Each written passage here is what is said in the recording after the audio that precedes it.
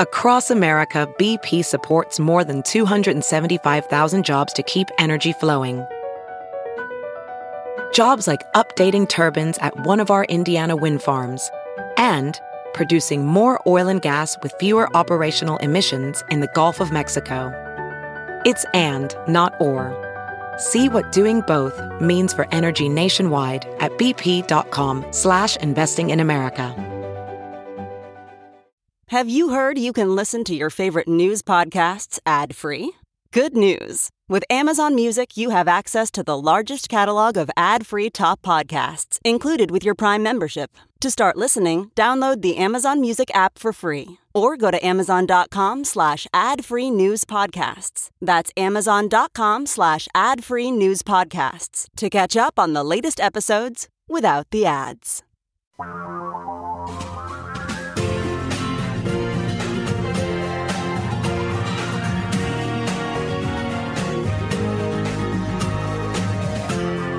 This is the Thom Hartmann Program. And greetings, my friends, patriots, lovers of democracy, truth, and justice, believers in peace, freedom, and the American way. Thom Hartmann here with you. What an extraordinary time in the life of our nation, you know? You had Rand Paul coming out and saying, oh, you know, those documents, they were planted there by the FBI. And then you got the FBI picture coming out. And what does Trump say? Well, I'm not a slob. I didn't spread those all over the floor. I keep them in boxes. And then his lawyer says, oh, yeah, I've been in his office. He brings guests in there. Like, it's like, you know, give the prosecutors everything they need, right? It's just absolutely amazing.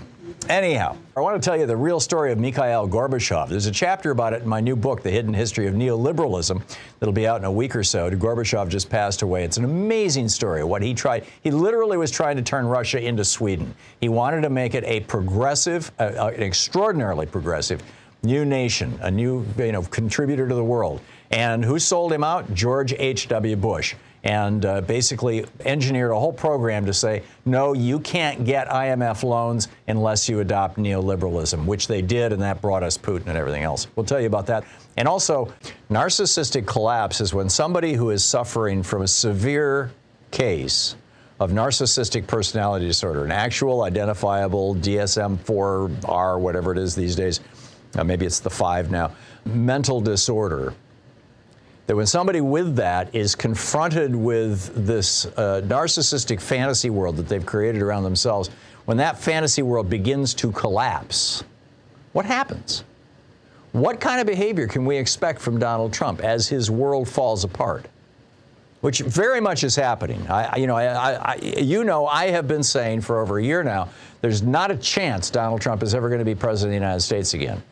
The big risk, frankly, is not Trump. The big risk is DeSantis or Josh Hawley or you know, one of these other guys who are also fascists, who also don't, or, you know, well, Rand Paul would never rise to that level, but that kind of person who don't believe in democracy, who do want to realign the United States with Russia or align the United States with Russia and break our alliance with NATO and diminish our relationship with the European Union.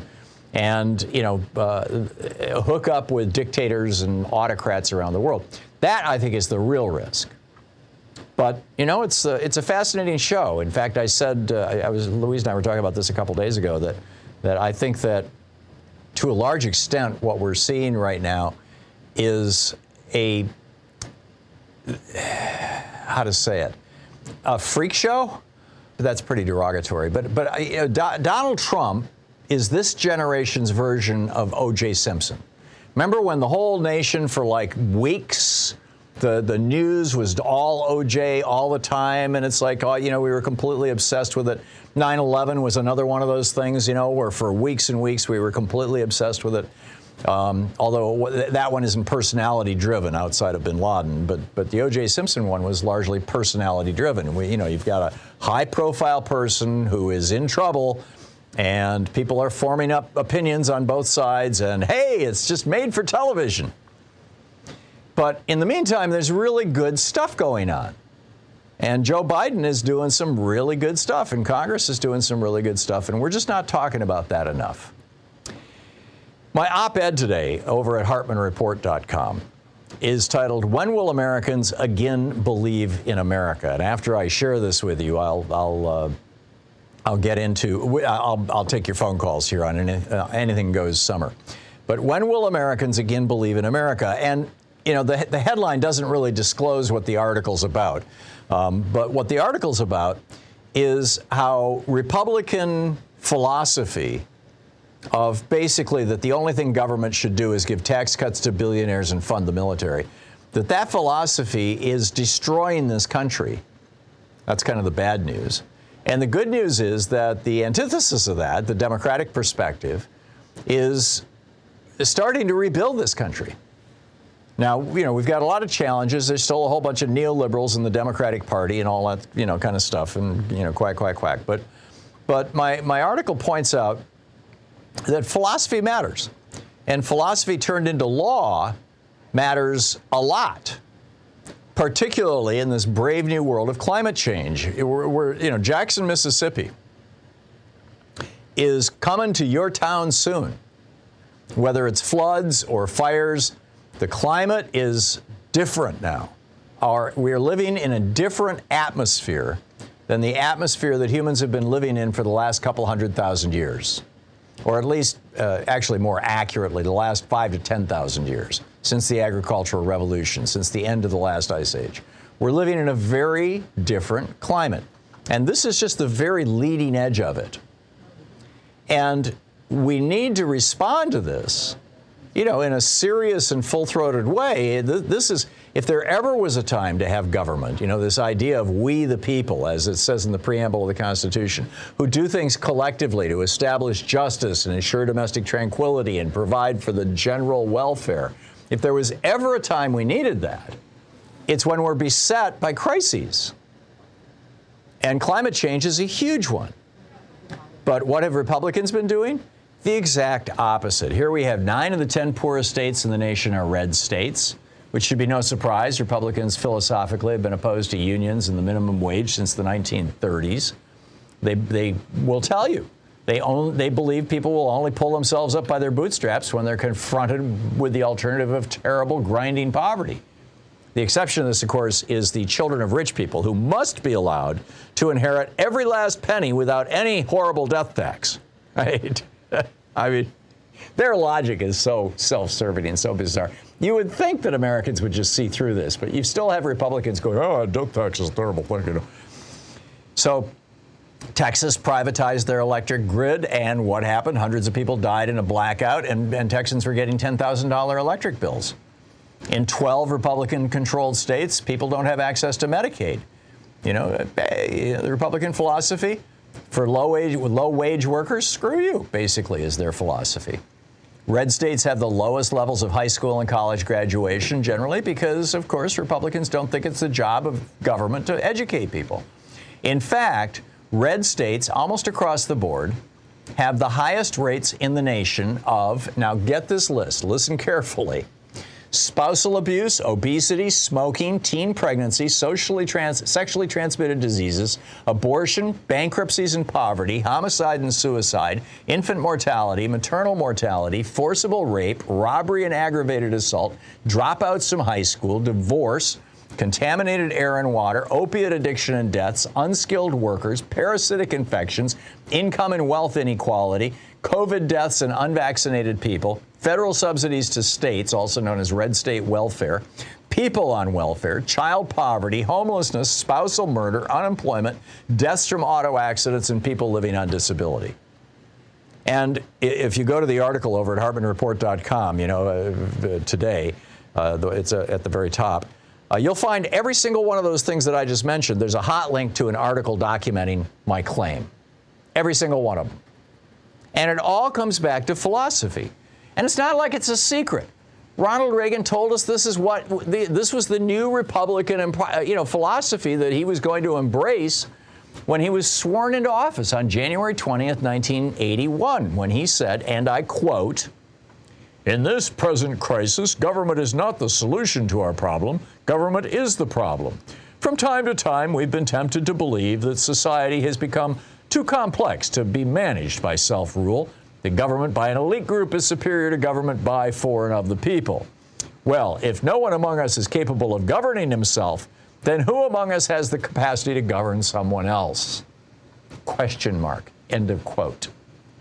In other words, hey, if we can't take care of ourselves, how could we possibly run a government? So let's just do away with the government. This has been the Republican philosophy for 40 years. It's called neoliberalism.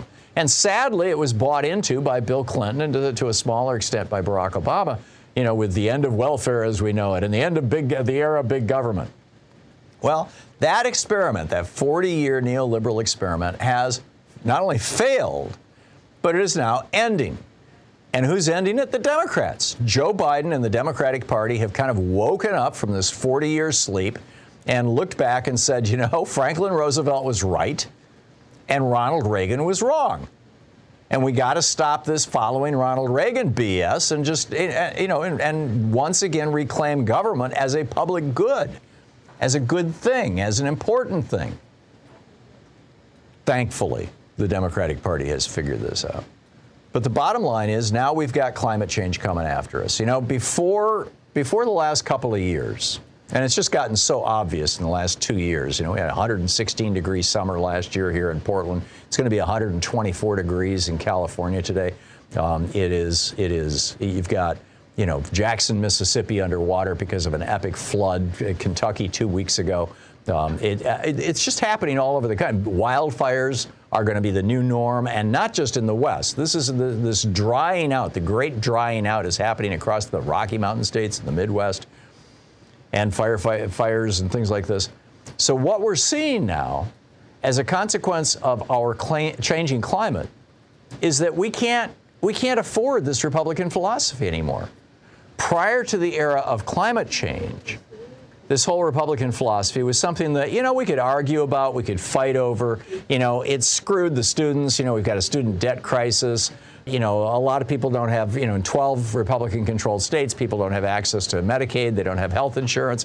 There's, kids are not getting decent educations. We don't teach civics anymore. Quack, quack, quack, right? Obviously, a lot of problems from the Republican philosophy.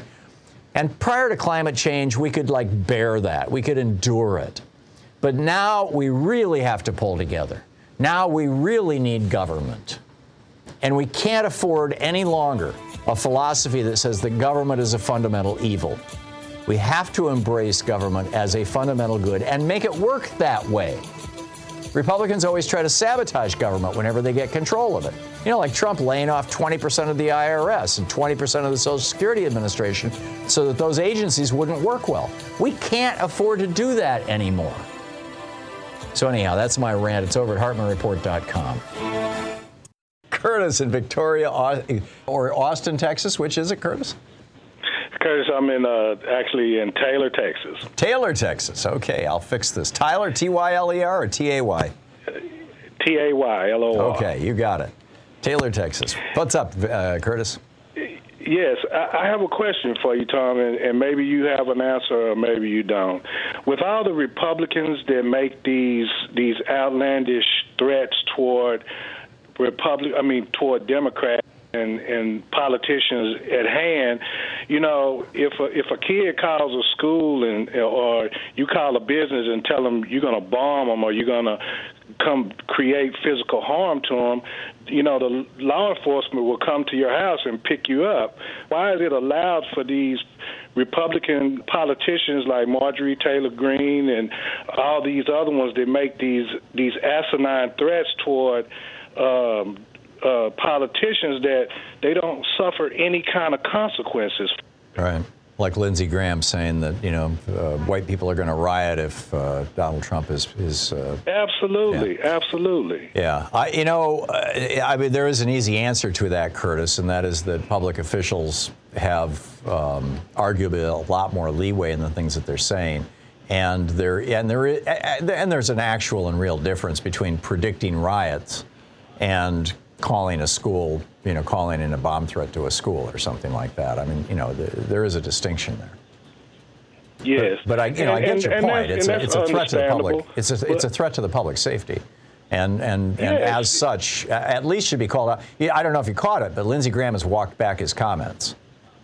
Oh, yeah. I was watching Lawrence O'Donnell the other night, and I think he did a wonderful piece on that. Yeah. And I just think that, these guys are just flat-out cowards that, say these things, but, they'll be the first ones to run for cover and look for protection of the law enforcement when it all goes down. Oh, I don't recall any of those Republicans running out to meet the protesters on January 6th. Do you?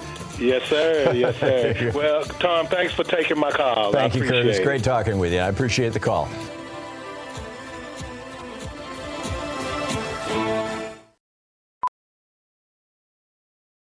As a professional welder, Shayna Ford uses Forge FX to practice over and over, which helps her improve her skills. The more muscle memory that you have, the smoother your weld is. Learn more at meta.com/metaverseimpact. As you write your life story, you're far from finished. Are you looking to close the book on your job? Maybe turn a page in your career? Be continued at the Georgetown University School of Continuing Studies. Our professional master's degrees and certificates are designed to meet you where you are and take you where you want to go. At Georgetown SCS, the learning never stops, and neither do you. Write your next chapter. Be continued at scs.georgetown.edu/podcast.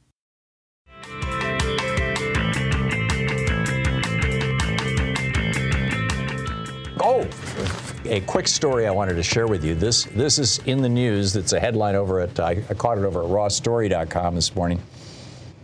Apparently, Melania Trump is quite upset that the FBI went through her drawers, her dressing drawers at Mar-a-Lago, looking for top secret documents that might have been squirreled away. They found them stashed in like a half a dozen different places in Mar-a-Lago.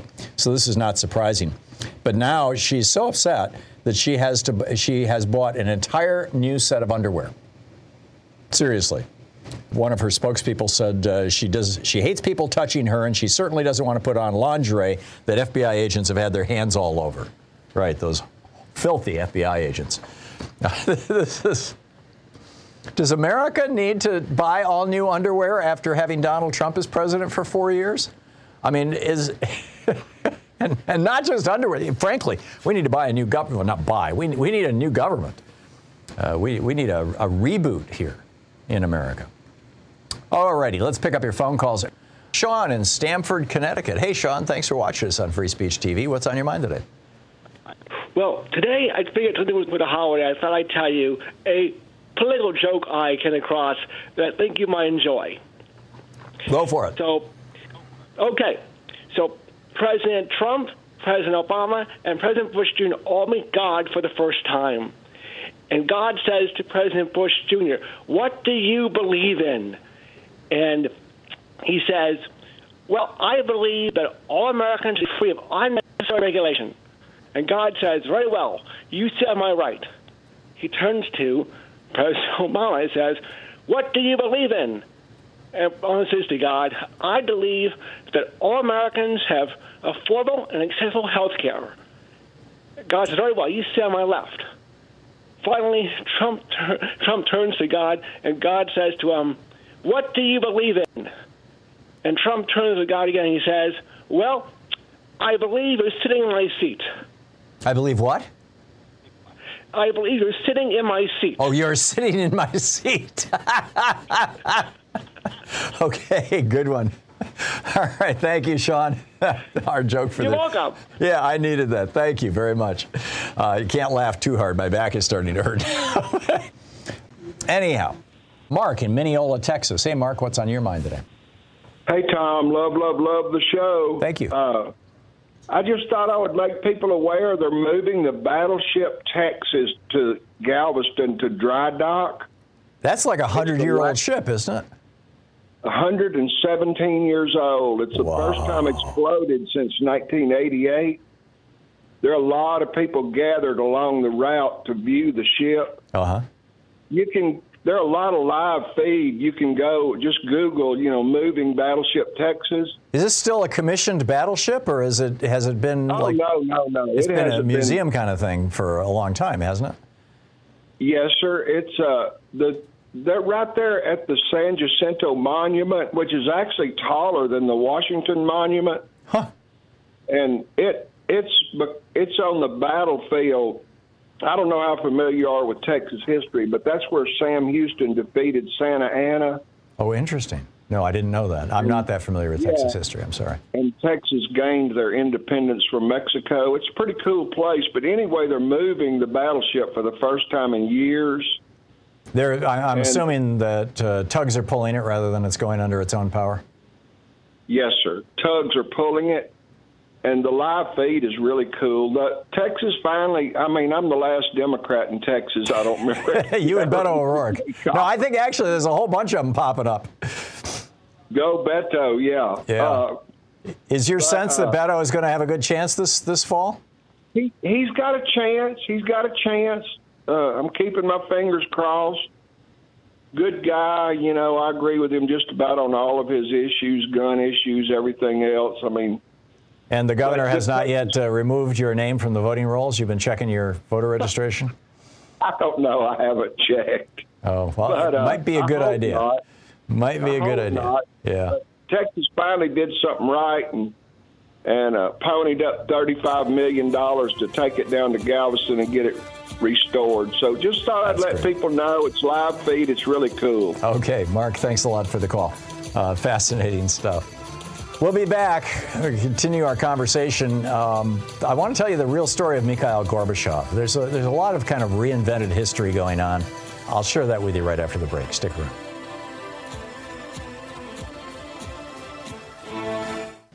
Mikhail Gorbachev has passed away at the age of 91. And there's a tweet running around about Gorbachev, as what he did with the Soviet Union and all this kind of stuff. He was, quite literally the last leader of the Soviet Union. Thank you. And, this guy tweeted, Gorbachev died. His legacy, Russia's GDP dropped by 40%, real wages halved, poverty ballooned by 2.2 million in 87-88 to 66 million in 93-95. Millions died under the brutal regime of privatization and shock therapy. 500,000 women were trafficked into sexual slavery. All that stuff happened. But none of it happened because of Gorbachev. and this is just what's so shocking to me.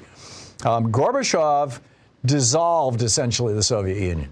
And, and he did it because he wanted to turn Russia, the new Russia, the post-Soviet Union Russia, into Sweden. And no, I'm not exaggerating. This is, and not making that up. This is, in fact, there's a chapter about this, or part of a chapter about this, in my new book, The Hidden History of Neoliberalism, How Reaganism Gutted America. It's on page 63 and 64.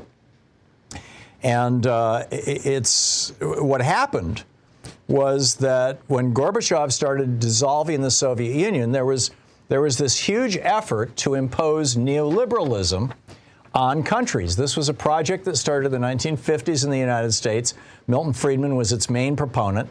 It was a project that was embraced by the Republican Party in 1980, and Ronald Reagan imposed neoliberalism on the United States in 1981. Neoliberalism: destroy labor unions, lower wages, cut taxes on rich people, embrace free trade so that companies can get their labor in other countries that are cheaper. These are the dimensions of the kind of the core premises of neoliberalism. And we tried it here. It gutted the middle class. They tried it in Chile with Pinochet, where we tried it with Pinochet. The CIA and ITT helped. And it was a disaster. China dodged the bullet in '88 when I was in China. They decided, no, we're not going to do this, which was an amazing thing. And so China said, no, we're not going to do this. And Russia was not going to embrace neoliberalism. Gorbachev literally said he wanted to reshape Russia along the lines of Sweden. He wanted and he thought it was a logical transition out of communism. In communism, everybody had health care, everybody had housing, there was a complete and comprehensive social safety net. And he's saying, no, let's bring in capitalism, but let's maintain a strong social safety net. Let's do it like Sweden. And who blew that up in 1991? George Herbert Walker Bush. G.H.W. Bush was completely committed to neoliberalism, to this ideology of free trade and all this other BS that goes with it. And he got together with the International Monetary Fund in order to make this transition out of the Soviet Union and into an independent state of Russia. They needed loans. They needed international loans. And George Herbert Walker Bush and the IMF basically went to Gorbachev and then later to Yeltsin. Actually, most of this happened under Yeltsin. It didn't even happen under Gorbachev. Gorbachev was out of there when this happened. This was during the reign of Yeltsin. And I was in Russia during that time. I was working in Kaliningrad occasionally, and with the International Relief Project that I work with. And at that time, they said, if you want these loans, you are going to have to embrace neoliberalism. You're going to have to undergo what they referred to then as shock therapy. And that shock therapy, that neoliberal shock therapy, was what has turned Russia into an autocratic oligarchic state. Because neoliberalism always produces oligarchy. It has here in the United States. The Supreme Court embraced neoliberalism with the Citizens United ruling and the ones that preceded it. And poof, we've got now billionaires running our politics and sponsoring our politicians. J.D. Vance, for example, he's got 2 billionaires who funded almost, most of his campaign. This is happening all over the country. Billionaires coming here in Oregon. We've got a Democrat running, and our former Tina Kotek, the former Speaker of the House, really good Democrat running against a wackadoodle Republican. And we've got two billionaires in this state who decided to get behind a former Democrat, Betsy Johnson, and throw a whole pile of money into her campaign. And so we've got, there's a very good chance we're going to end up with a Republican governor because she's going to split the vote. Because these billionaires are playing in politics. This is neoliberalism. This is what was imposed on the Soviet Union in a much more severe form through the so-called shock therapy in that period from 1992, really 1992 through 98, 99, more or less. And that's where it's at. So my friend Lila Connors, after the Soviet Union fell, she went over there and she had connections to Gorbachev. She produced a movie called Arrow of Time in which she spent hours interviewing Gorbachev. And that movie is on the Need to Know website. You can Google Need to Know Gorbachev Connors, and I'm sure it'll pop right up. And it's an amazing documentary where Gorbachev just pours it out, just lays it out, how he was trying to create a progressive, paradise in Russia. And he would have done it if George Herbert Walker Bush had not sabotaged it and basically coerced the IMF to go along with it. Because back in the 90s, neoliberalism was the new hot thing. So anyhow, you can read all about it in my new book, The Hidden History of Neoliberalism, How Reaganism Gutted America, which will be in bookstores in, I think a week and a half or thereabouts, shipping from, all your online sources as well. And I'll be doing a book signing, in fact, with Powell's online. We'll be doing a Zoom on this. So I'm guessing by then the whole Gorbachev thing will be no longer in the news. But one other thing I wanted to share with you very quickly, how are people... How are the Trump humpers? How are the right-wingers? What are they hearing from their media? What are they thinking?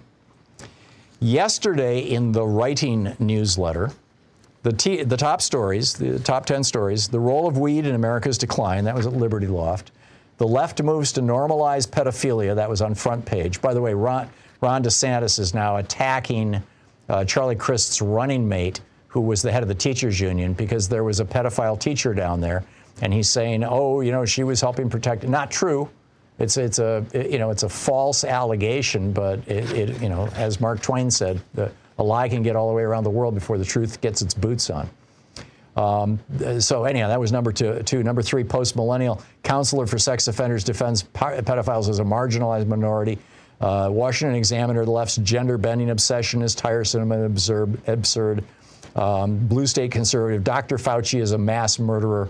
I mean, this is the kind of wackadoodle stuff that was in the news yesterday on the hard right. Today, the Writing newsletter, the top headline is Impeach and Convict President Biden to Save Our Political System. Dems use Nazi techniques to alter their history. Dems are lying and everyone knows it. Is the left preparing for civil war? That was over at Town Hall. The DOJ releases supposedly damning photo in late-night filing. And the left's effort to reshape Arizona's election laws has failed. And New York Times continues its long history of covering for commies with the Gorbachev obit. Right. Give me a break. Anyhow, that's what's up in the news on the right, on the hard right, on the far right, on the crazy right, whatever you want to call it. And that's the true story, the actual story of Mikhail Gorbachev. And he was a good guy. And he really, had he succeeded, had he not been frustrated in his efforts by George Herbert Walker Bush, Russia probably would have joined the European Union and would have been a good neighbor. And Putin never would have had power.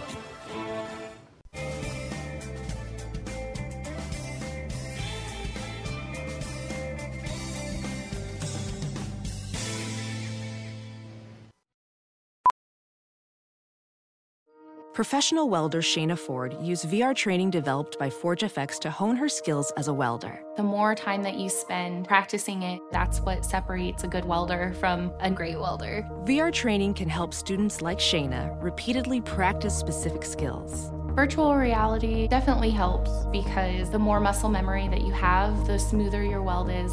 Explore more stories like Shayna's at meta.com/metaverseimpact.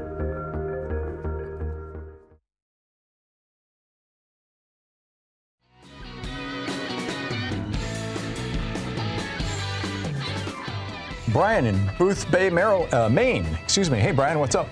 Hello. I've got so much to talk about, so cut me off when you have to. First point, ERB, Epic Rap Battles of History, is a YouTube channel. They have a video with Gorbachev as one of their subjects. So if you want a good laugh, check out Epic Rap Battles of History. All right. There's dozens, maybe hundreds of them. Anyway, the point I really wanted to make is to call Biden and thank him. Call the White House and thank the White House for relieving people like me with, $10,000+ of student loan debt. Yeah, and the number, by the way, the comment line for the White House is 202-456-1111. Yeah, and it's critical that we give them our praise when they do the right thing, because I'm sure all they're getting is flack. Sure. Anyway, right. I also want to say that we should tax billionaires out of existence. I think billionaires are, think about it, $999,999,990.99. How many yachts can you buy with that amount of money? And $1 more than that should be taxed out of existence. Yeah. And my final point, if I may, I want to recommend a fantastic book called The China Study. It was published in 2006. Maybe you've talked about it already. The author is T. Colin Campbell. And it has very little to do with politics. It has to do with food, nutrition, health, cancer rates, a massive study that was done in the 70s, right after China opens their borders, more or less, and, came out of isolationism. This guy, Campbell, Dr. Campbell, was one of the leaders of a massive health and nutrition study, and they were able to go in and document thousands of Chinese laborers and workers in the cities and the rural areas, and it gave us an amazing snapshot into the dietary and nutritional well-being of a fairly isolated society, a culture. Right. And the consequences that has allowed, and it has allowed him, Campbell, to compare that to the dietary, supplements and well-being of people around the world. It's an absolutely phenomenal, life-changing book. It when my stepdad read it, I was already about 8 or 10 years into being a vegetarian. This was the book that showed that the lower the amount of animal protein in your diet, the lower your cancer rate and heart disease rate, wasn't it? Not just cancer rate, but heart disease and every ailment that we suffer as a wealthy nation. He calls them diseases of affluence. Right. Those are virtually non-existent in cultures that have a whole food, plant-based diet. So that's the final point. Yeah, and in those cultures, I mean, they still eat meat and eggs and things like that, but they use them as condiments rather than as primary courses. So right. It's a vanishingly small proportion of their daily intake. Right. Yes, everyone should read like the flavoring in the soup. Yeah, I'm with you, Brian. I'm familiar with it. Thank you very much for the call, and thanks for watching us there on YouTube.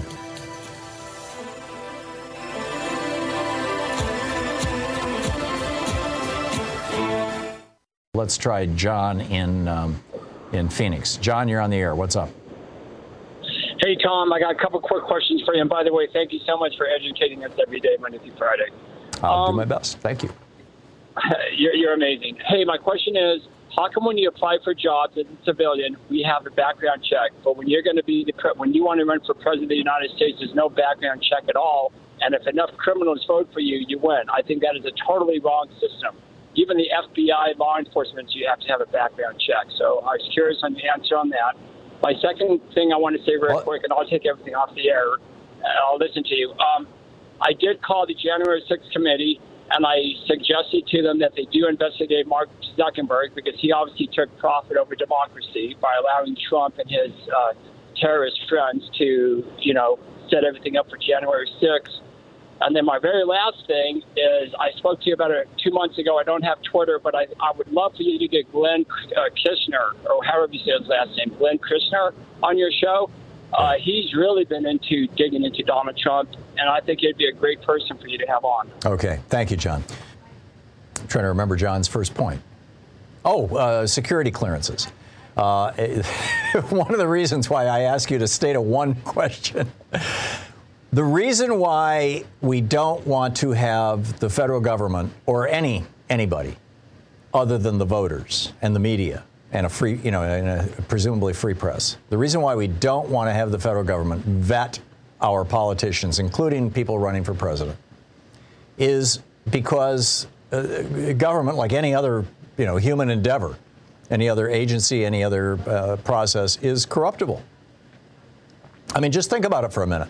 If Donald Trump was president, and if he had stacked the commission, let's say that the Congress created a commission or an agency, or there was an agency within the FBI whose job was to vet people running for president, and Trump was president, and Joe Biden or Bernie Sanders came along, and I mean, would you trust the FBI saying, if they came out and said, oh, no, Bernie Sanders, for his wedding anniversary, they went to Russia, which is true, by the way. What they did was Bernie was the mayor of Burlington, Vermont at the time, and they have a sister city in Russia. It's a little town in western Russia. And so Bernie and his new wife went there for their anniversary. I mean, it was like kind of a sweet thing that was also tied into his being mayor of Burlington, Vermont. But, if Trump's agency that vets presidential candidates came out and said, oh, no, you can't have Bernie, he's a security risk, and here's our rationale, that's why it's up to the voters. The problem, what happened in 2016, frankly, is, number one, I don't think anybody had realized, many people had realized, but the impact of social media, the power of Facebook was so great. And the cost to corrupt and exploit Facebook was so low that the Russians were able to use Facebook to basically make Donald Trump president. And throughout that process, Paul Manafort was sending internal campaign polling data to Russian intelligence during the 2016 election. He's now admitted this. And Russian intelligence then was using that information to buy on Facebook. You can buy, okay, I want people in this particular town in this particular state. So, hey, we need to jack up the vote in Wisconsin, or we need to jack up the vote in this town in Texas, or whatever. And you can micro-target like that. And it's not just Facebook. You can do it across the media, but most of their efforts were on Facebook at the time. So number one, that was not considered. And number two, and I think probably even more important, because Facebook doesn't necessarily have an obligation to determine whether Donald Trump is a Russian agent or asset or not, although, frankly, I think they really dropped the ball in 2016. But number two, our media as a whole. I mean, Les Moonves really illustrated this hugely when he came out and said to a stockholders meeting, Donald Trump may be terrible for America, but he's making millions of dollars for CBS. Keep it up, Donald.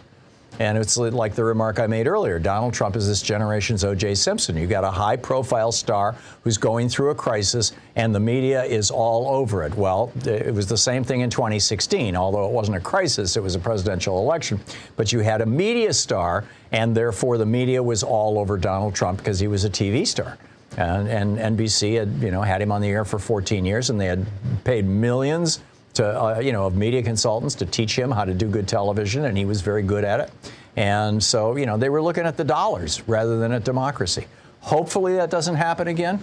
But I don't think the solution to that is to have our government vet our candidates. I think the solution to that is to have more competition in our media, to break up some of the giant media and have bring competition back, and support more independent media in the United States. like this program. Selfless or shameless plug. But that's where I think we need to go. Michael in Wheeling, Illinois. Hey, Michael, what's on your mind today? Hi, Tom. I just wanted to say I thought your piece the other day on how fundamentally unfair the Senate is was really eye-opening. Thank you. Yeah, yesterday's article. Yeah, what I wanted to ask you about is the filibuster in the Senate. Like a lot of people, I feel that is, fundamentally undemocratic. But I'm wondering if you have any concerns that eliminating the filibuster would allow a future Republican Party that controls the presidency, the Senate, and the House to reduce or eliminate Social Security and Medicare benefits. I believe that's a possibility, Michael, and it frankly does not concern me, and here's why. And this is why I think that when the Democrats say it's time to end the filibuster, I completely agree with them, although I realize not all of them are saying that, which is why we still have the filibuster. And that is that I believe in democracy. I believe in the American people. And I don't think that we need to be protected from either political party, by the filibuster, frankly. I mean, if the Republicans did take control of the House, the Senate, and the White House, and substantial control, there is a good chance that they would try to destroy Social Security. When the last time that they had control of all three branches was in 2005, and George W. Bush was president, and they privatized Medicare. Half of Medicare now is privatized. Private policies, they call them Medicare Advantage, but they're not Medicare. They're private policies where you get screwed by these big insurance companies. And so, your vision actually happened, or partly happened. And, the response to that is for the American people to push back and say, no, we don't want those people in power anymore. And yes, we do want change. And now you've got Democrats working on legislation to say that these companies can no longer use the word Medicare and to dial back some of these programs, these so-called advantage programs. It's a risk I'm willing to take, Michael. Does that make sense? Yes. Okay, good. I'm glad. Thank you very much. Bob in Desert Hot Springs, California. Hey, Bob, what's on your mind today? Hey, Tom, it's really good to have you back. I mean that. Thank you. It's nice to be back. I was driving Louise nuts. I'm easily bored. I really missed your show. But anyway, the other day you were talking about education. And I remember back in the day in the early 70s when I went to college, community college for free, I took a course in business management. And I remember it said in there, for the betterment of business and society, healthcare and education should not be for a profit and a loss. Right, I agree. They should be part of the commons, just like fire and police. And right, and I remember reading this in a business book. Mm-hmm. Well, this was conventional wisdom in the United States up until the 70s and 80s when neoliberalism crept in. I mean, this idea that public goods should be done in a way that generates private profit was blasphemous. Dwight Eisenhower would have been horrified by that idea. Even Richard Nixon was largely opposed to it. Right. I just wanted to bring that up, Tom. That's all. Yeah, well, you did it, and you did a great job of it. Thank you, Bob. Appreciate the call. Steve in New York City. Hey, Steve, what's on your mind today? Yeah, it drives me crazy. I'm at the why. All these old guys that love Trump drive me nuts. Okay. Tell me about it. And everybody goes, they say, oh, Trump kept us out of wars. They love Trump. And, and as Trump is this, they think he's a hero. They think he's like some sort of Superman. So is your frustration, Steve, that they are, Trump humping, or is your frustration that you have not figured out a way to convince them otherwise or shut them up? Well, it seems like there's something in their brain, it's like blocking the wheels in their brain it's tribalism. Accepting another's thought or something. They can't be convinced. They think Trump's, saved America or something. It's like sports teams.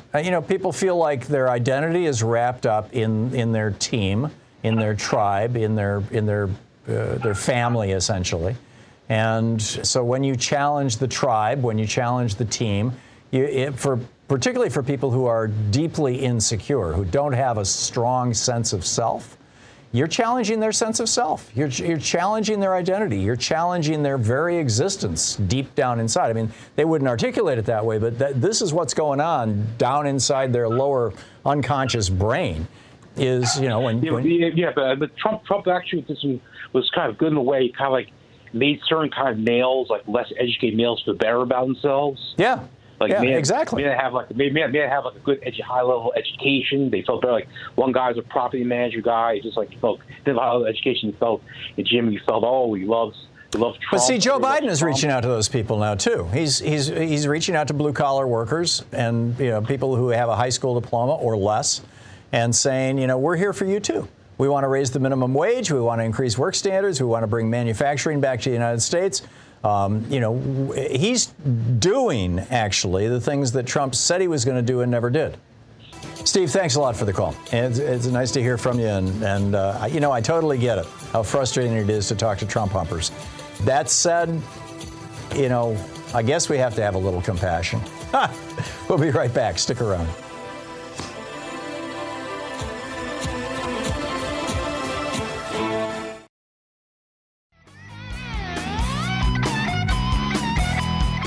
Bill in Clifton, New Jersey. Hey, Bill, what's on your mind today?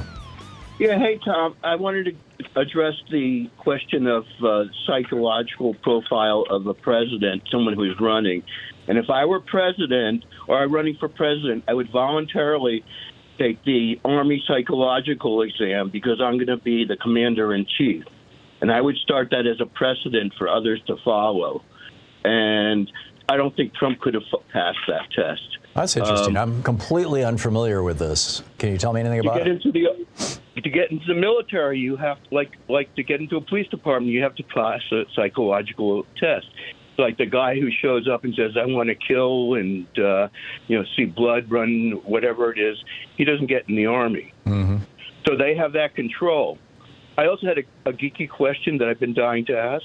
Go for it.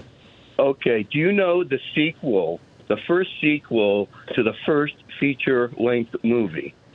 I don't. It's called The Fall of a Nation. Is it a sequel to The Birth of a Nation? Exactly. There were one or two short films before that. One was called The Little Train Robbery, but the sequel deals with the opposition to the pacifism from Ford and William Jennings Bryan, and it's World 1916. War I? Yeah, You're talking about the opposition to World War I. To getting into the war, 1916, right. The plot is about the European Confederate Army invading the United States. Amazing. And starts by executing children and veterans, and then a millionaire collaborator accepts the title of Prince of the puppet government. And then a pro-war congressman who raises an army to defeat the invaders with the support of suffragette, who has an army of women who seduce men and kill soldiers. That's incredible. Anyway. Now, for people who don't know what you and I are talking about here, Bill, Birth of a Nation was the first nationwide theater release, big-scale movie. It was screened in the White House by President Woodrow Wilson, and it was a recruiting film for the Ku Klux Klan. And it was about what happened during Reconstruction when black people were elected to, public office down south, and it shows them, with their feet up on the tables eating watermelon and stuff. And it's just so racist. It's just insane. But it was also a silent movie. Was the sequel a silent movie as well? Yeah, I believe so. Yeah, it was 1916. Yeah. I think it had I think there was a symphony music background that was written or something, but I think it was a silent movie. But it's an interesting, different set of ideas that were going on. Fascinating stuff. I'd heard about Birth of a Nation, for much of my life, and I'd never actually seen it. And I don't know, maybe 10 years ago or so, it was we were living in Portland, because I remember doing a show about this when we were at the old KPOJ studio. Louise and I watched it. I don't recall where we found it, if it was on YouTube or what, but we watched this, Birth of a Nation. And I was just like my jaw was on the floor. I mean, this is so racist, and this is so explicit, and this is a friggin' recruiting film for the Klan. And it wasn't being characterized as such. Instead, it was just famous as being the first big movie, and it was like one of the Metro-Goldwyn-Mayer people or something. It was. I forget it was a Daryl's. Who was the guy who produced it? He was like. It was Doug Griffith. D.W. Griffith, that's right. And, a huge, major movie maker. And he went on to become a huge, and a very, very wealthy man. But you watch that movie today, and it's like, holy cow, what an insight into white racism in 19, whatever it was, when that came out, Right. It was incredible. When I was in college, I earned credits I was in the film school by being a projectionist. I had to watch that film about 10 times. Oh, so you know what I'm talking about. I had to project it. I get it. Bill, thanks for the call. It's great to hear from you. Thank you. Danny in Santa Monica. Hey, Danny, what's on your mind today? Hey, Tom, how you doing? I'm glad your back's better. Thank you. Yeah, it is considerably. I haven't taken any pain pills in a day and a half, so. All right, buddy. Knock the wood. Suspenders, Larry King's younger brother. Well, I think I'll be able to put a belt on next week, I hope. Okay, good, buddy. Hey, I have a question. I'm a bartender at a private club, and a lot of the people are complaining that they paid off their student loans, and they're the parents that paid off the student loans. And I had an idea, and I just thought maybe you could tell me what you think. Say you make under $150,000 a year, you would be eligible for whatever the amount that you borrowed for the length of time that you borrowed, a free interest, free loan from the government that you then can do with what you want for the same amount, a 5-year, 15-year, whatever, 10 grand, whatever you might have borrowed. And then at the end of that, you either pay back the exact amount, then you can use that money to make money, or you then pay a low interest rate loan, because I've seen commercials during sporting events where they're targeting people that, they're mad and angry of people that, are getting this quote-unquote free money, which I'm just thinking, how can we try to make these people not so upset and offer them a reward for being good people who paid off their loans and they were, honest. And so obviously they're a good credit risk. I don't know. It's just throwing out an idea out there. And I thought maybe you could show me any flies in the ointment, and glad you're back, buddy. Thank you, Danny. No, I get your point. I would argue that your rebuttal or solution or response to these folks is buying into their frame. The frame that they're coming out of with these kind of complaints is that a wrong was done by paying off people's student loans. And because I paid my student loan, that wrong was done to me. And I would flip that upside down. And I would say the wrong was done to you. You're absolutely right. By the need for the student loan that you already paid off. You were the one who was screwed by Ronald Reagan. Good on you for paying back your loan. But, prior to Ronald Reagan, college in the United States was functionally free.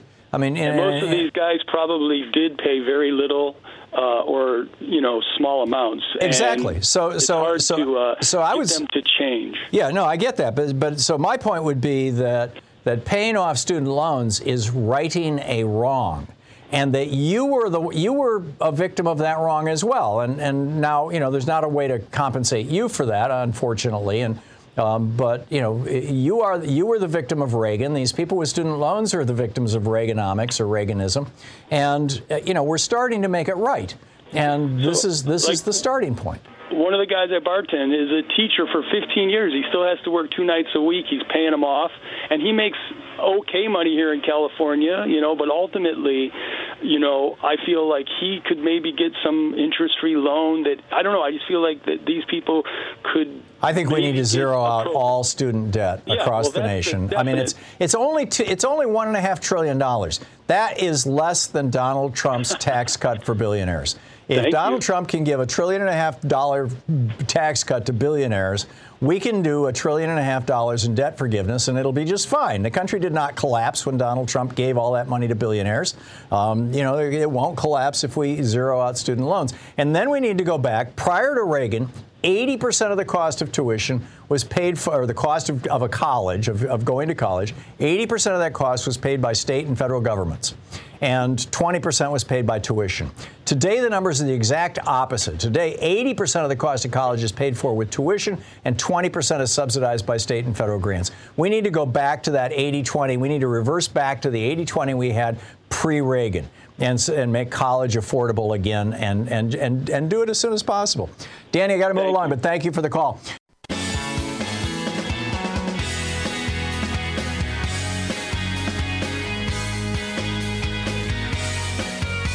Welcome back. John in Valley Springs. Hey, John, what's on your mind today? Hey, how's it going, Tom? Good. What's up? I got a couple of things. Pick one. You get a laugh out of this.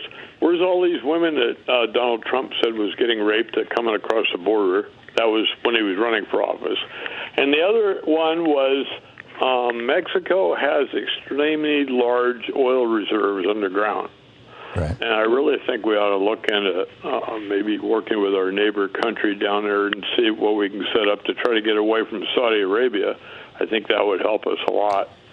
And yeah, they would have to. They would have to do it. I think the transition moving to electrical power is great. Yeah, I agree. They would have to do a lot of development of their oil down there. Pemex has historically been which is the Mexican oil company, and it's gone on and off again. And I'm frankly not sure of its status now, but it's been private, then it's been public, then it's been private, then it's been public. The place where there's a pile of oil that's easily accessible and there is the infrastructure to pump it out right now wouldn't require much of an investment is in Venezuela. And frankly, I think if we were to drop our embargoes on Venezuela and embrace that country, there's a good chance that we could bring them into the family of nations, as it were. I think a little heavier investment into talking with those people would be wonderful. Yeah, I'm with you. I think the right-wing policies have not been good for this country or Venezuela. Mary Ellen in Chicago. Hey, Mary Ellen, what's on your mind today? Hey, Tom, I just wanted to call really quick to say that I wanted to correct a piece of misinformation because I didn't want your listeners to walk away with this. I was a real food activist and GMO-free activist for years. And one of your previous callers, I'm glad that artificial sweeteners are on your radar and antidepressants, and there's a huge connection between the two. But anyway, the artificial sweeteners, one of your previous callers said he had this, bad experience with one, and he thought it was stevia his mother was, cooking or baking with. Mm-hmm. And I just want to correct that. Stevia is the only natural, it's not maybe not the only, but is the major natural sugar alternative. Yeah, it's a sweetener. plant extract.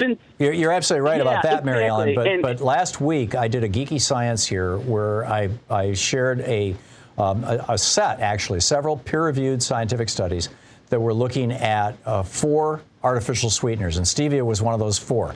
Aspartame, stevia, and I'm forgetting the names of the other 2, but they were all ones that you'd be familiar with. And while stevia didn't produce some of the consequences, and I'm not. Pardon me.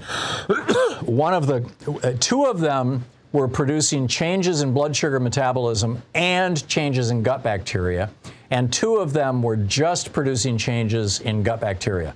And stevia was one of the less destructive ones, but stevia was also, and I forget which of the changes it was producing, but stevia was also working in a way that was not good for people. As much as thank you for educating me on that. But I just wanted to correct. It's not. Yeah, it's not artificial. But yeah, right. It may not be. Thank you for educating me on that. I do want to throw in, as long as I got you, that the connection, though, that with aspartame, if you look at the history, it's insane. It was originally under G.D. Searle in Chicago, did not get passed because of cancer-causing agents, and when Donald Rumsfeld took over that company, right. and so you know the history. Yeah, Rumsfeld was the guy who pushed that through. Yes, exactly. And he got rich doing it. Yeah, exactly. And they, as soon as Reagan, was inaugurated. So, and then the connection when they were putting that into the food supply, because it does aspartame, it aggravates the glutamate receptors in the brain, and what soothes that as a Band-Aid are Prozac in that class. Yeah. Sadly. Mary Ellen, I got to run, but thank you for the call. And thank you for being with us today. Don't forget, democracy is not a spectator sport. It requires every single one of us. We are the demos in democracy, the people. And if we don't act, we don't have a democracy. So double check your voter registration, especially if you live in a red state. But even in blue states, Republicans can challenge your voter registration. It can get pulled and you don't even know it. Double check it. Get out there. Get active. Tag. You're it. Have a great afternoon. Be good to yourself and the people around you, and stay safe. You've been listening to Thom Hartmann. For audio and video archives, visit thomhartmann.com.